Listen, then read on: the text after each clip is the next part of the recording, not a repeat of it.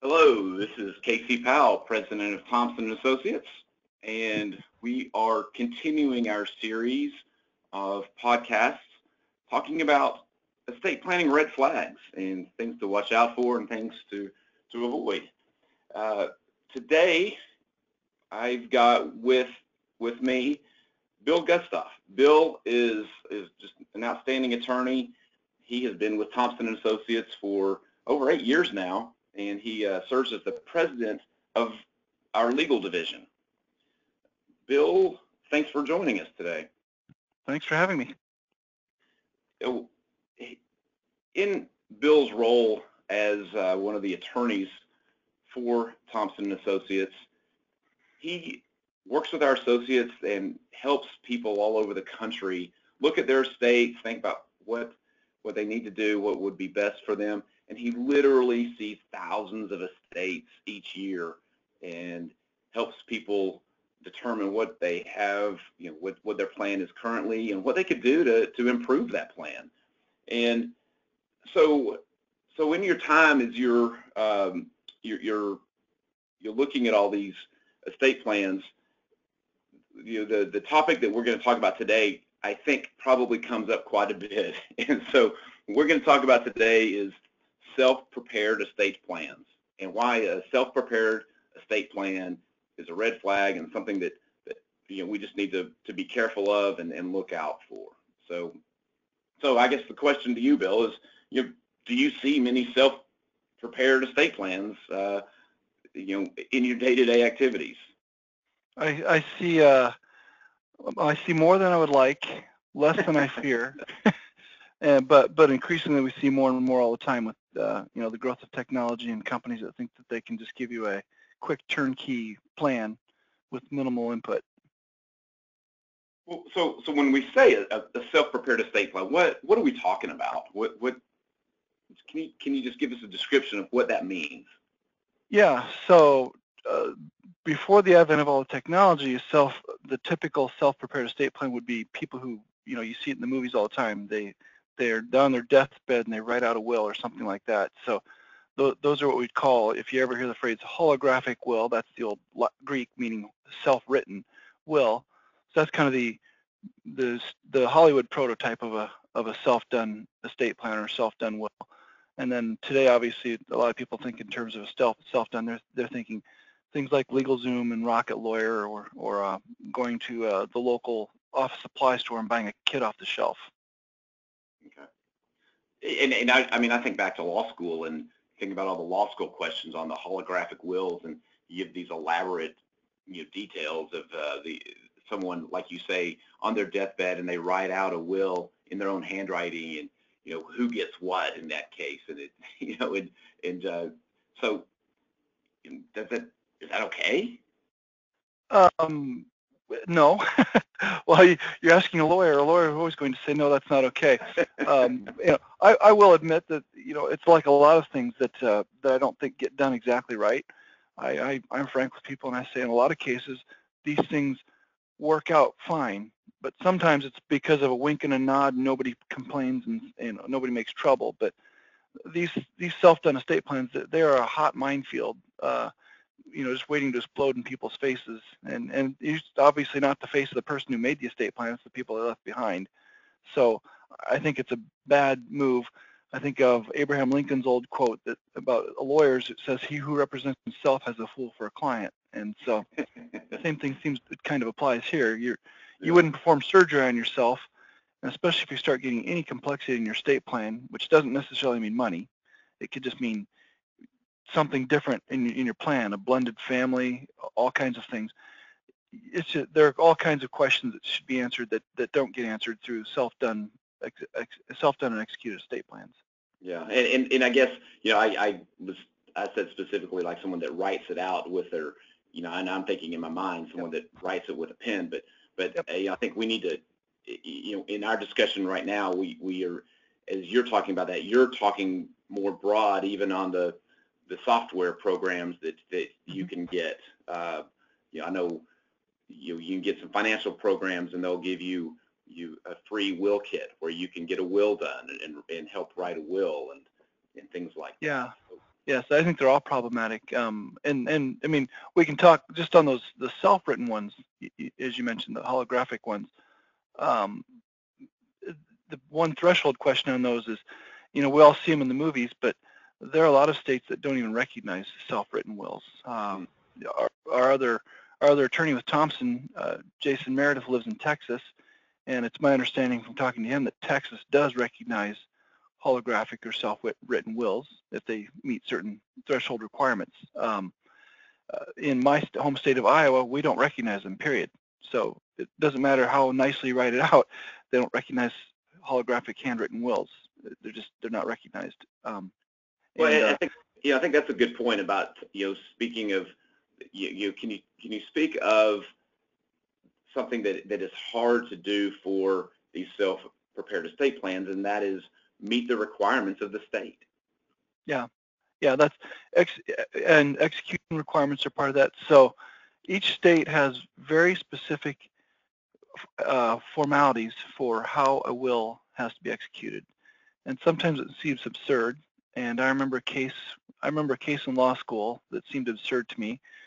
That was thrown out because it turned on the word declare in the state code. And the state code required, among other things, how many witnesses there had to be, how old the witnesses had to be, what the relationship could be, whether they had to be present when the person executed the document or whether they could sign afterwards, just saying that with the person acknowledging their signature. Each state varies on that, but this one case was where the early days of those tubes at the bank where you drive up, the small town bank, they drove up, they sent the will through the tube, everybody could see each other through the windows. They watched each other sign, but on the will challenge in testimony, one of the witnesses had to admit under oath that, well, no, the executor or the testator did not say verbally that it was their last will and testament, but it says that in the document. And the court literally took the word declare to mean what it means, and that means a verbal declaration, and the whole will was thrown out. Wow. So that's a big problem with any of these. In one of our company calls recently, we went through one of the most absurd examples I saw of a holographic handwritten will recently, and it was missing all kinds of things. It had things in there about that the person wanted to be cremated. Well, by the time a will is read, they may be buried rather than cremated. so it's just not the place for that. It talked about, it used vague terms like that my money and bank accounts go to, and it gave a name, but I guess I would have thought bank accounts were money. It was very vague as to what it covered, and then it said my car and possessions are given to, and it gives to charity, and it did not had nothing in there to do with the residuary clause as to what happens to the rest of the assets. So those were just three quick things on a. And I think I had about 8 more in that particular will that we went through. That just there are all kinds of things. It lacked an attestation clause saying that this was my last will and testament. It lacked any kind of clause as to who the witnesses were or whether they saw the person sign or not. So I think whoever inherits that will as the probate attorney is going to have a nice probate fee, trying to sort through the mess. Yeah. Well, and I think you hit on something there that maybe we can talk about a little bit, and just thinking of why do people do the self-prepared estate plans? And I mean, they do it because a lot of times it's a lot cheaper. Sometimes an estate plan isn't cheap. I mean, to get a will drafted, it's an investment. Yeah. And so some people just want to get out and not pay as much, and so they feel like they can just do a self-prepared, plan, get a piece of software and do a will. So when people ask you, is this going to be okay? Can I do this? Can I just go online and I'm, and do a will online? Is that okay? What's your response to that? Well, I go back to the old Latin caveat emptor, right? Buyer beware. So, and back to my Lincoln quote there about representing yourself having a fool for a client. One of the threshold things you'll do there is people will choose the wrong estate plan. So if somebody ends up with an estate plan that has an estate tax issue in it, for example, and they choose a plan that does not address the estate tax issues, that's a very costly mistake. They may save a few hundred, even $1,000 or $2,000 or something, or maybe more thousand. Maybe they're in a state or jurisdiction where it would cost 3 to 5 to do a proper plan that deals with estate tax issues. It'll vary region by region, of course. And but let's go to the extreme of that and say it would have cost them $5,000 to do a proper estate plan. If they're that kind of a plan, they probably have significant estate tax issues, which begin at 40% of the first dollar over the exemption limit. So if somebody has $1 million of their estate taxable, and they did the improper plan because they were just trying to get by cheap, well, that's about a $400,000 mistake right there. Just if you had in today's dollars, a $6.5 million estate with life insurance. So choosing the wrong type of plan is that's kind of a threshold question. And I already touched on the execution requirements. If they're not executed properly, not only the tax issues are just one of the problems at that point. Then you're going to you could have a will contest and a fight on your hands about whether the will's even valid and whether your child who you least wanted to have the money is going to get anything at all, and all kinds of things. Okay. Well, I mean, I think it's, you're coming through loud and clear is, hey, don't do it. Just don't do it. But there are a lot of people out there that have them. And so, what are, can you just talk about some mistakes that you have seen in these self-made plans? Yeah. So this list, as you know, Casey, could go on ad nauseum. But sure. Here, so maybe pick some of the most common ones, and I guess what I'm trying to get at is for our listeners to maybe they've got one, and maybe they're looking at their own plan as well. Maybe I think mine's okay, and so maybe hit a couple of the most common and most damning problems. Yep. So these are going to be some common issues, and I kind of have a list here of things I've seen in recent being within the last several years, but just mistakes that I've seen in self-done wills. And one common one that I've seen more than once is the failure to name executors, which is a pretty big oversight. Yeah.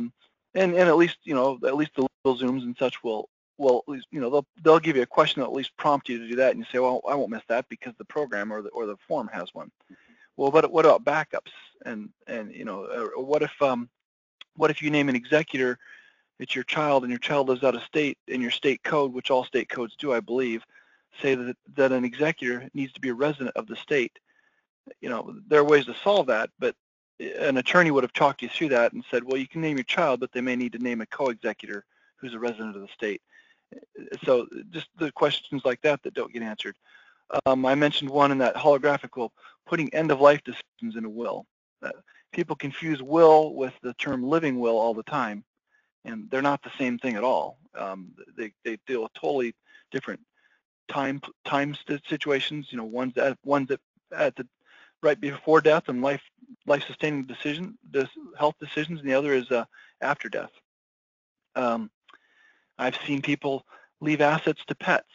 I don't know of any jurisdiction in the United States, I don't know of any jurisdiction in the world maybe, but certainly in the United States, pets are property. They are not people, and they are not entitled to inherit assets. So if you leave assets to a pet, you effectively left property to property, and it's an invalid bequest. It can't be done.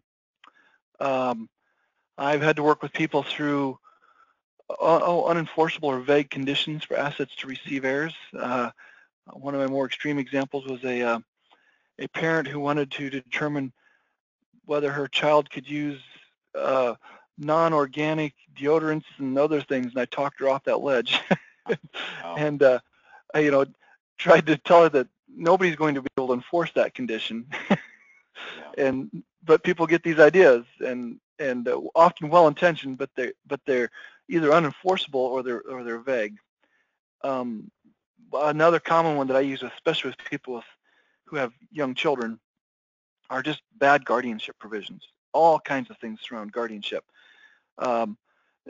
Is it if you name a married couple? So I named John and Mary to be guardians of my kids. And I tell them I zero on this that right away. Here's a question that LegalZoom won't ask you. Did you mean John and Mary or John or Mary? Because what's the relationship there? Oh, well, Mary's my sister. And if I say, well, what if John and Mary get a divorce and you don't change your will? You know, are you, you know, now you have an unmarried couple. Do you really want them both? Well, no, I guess I want Mary. Oh, so you want Mary and you're okay with John as long as John's married to Mary. Right. And so you tease those sorts of things out. There's language I can put in a will that's not that difficult to draft, but makes it quite clear what the intentions are there. Succession, along the same lines, succession of a guardian. Some people, they say, well, no, if the couple I named is not married, I guess I'd rather go to the next couple that we've named. Well, that's pretty easy to draft, but it's not addressed in the do-it-yourself programs. Stipends to guardians. Do you leave assets to them, or is the fact that a trust fund might be available for children to offset costs enough? All kinds of questions that surround guardians. A big one you and I see in our work, Casey, is failure to coordinate beneficiary designations and provisions with the will. Depending on how glib I can be with somebody when I'm or how tongue-in-cheek I can be with them, we'll see provisions in a will that say I direct my life insurance, my XYZ company life insurance to my brother, but the life insurance has a contract that has its own beneficiary designation. And I can look at the client and I can say, well, when I read your will says it wants to direct your life insurance, I say, so what? Your will has no control over that. It's controlled by beneficiary designation. And if those aren't coordinated, it can really mess up a plan badly.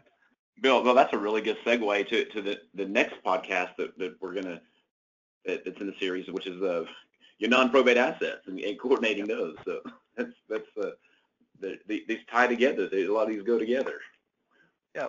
So, well, I can go on with others, but you tell me if you want more examples or. Yeah. Or if that's... Well, I think the bottom line is that I'm hearing a common theme is there are things that are just maybe subtle things that a conversation with an estate planning attorney would solve, and having these conversations is with them, and they think through this. That's what they do. That's what an estate planning attorney does is draft wills. And so our strong suggestion is go to an expert to get a will done. This may be the most important decision that you make as far as your finances and your assets that you'll ever make in your life. Don't do it on your own. Don't do it on your own. You really need help, and we just see so many red flags, so many mistakes with a self-prepared estate plan, and we just strongly recommend to get expert help. And yes, it does cost something, but it will save so much more headache and probably money as well in the long run. Absolutely. But maybe to reinforce that as a closing comment, Jeremy Farr and our company is fond of saying at our seminars that the transferring your estate is the single biggest financial transfer you'll ever make in your lifetime, or upon death. And if you were going to go make a significant gift during your lifetime of real estate or stock or something, you'd probably spend a little bit of money to get wise counsel to make sure it's done properly. Yeah. Well, your estate is many times that size of that gift, and it's worth an investment to make sure it's done properly. That's right. That's right. Well, Bill, thank you. Been very, very good, and I think your message comes through loud and clear in your conviction with not liking self-prepared estate plans and guiding people away from them. So thanks. All right. Thank you.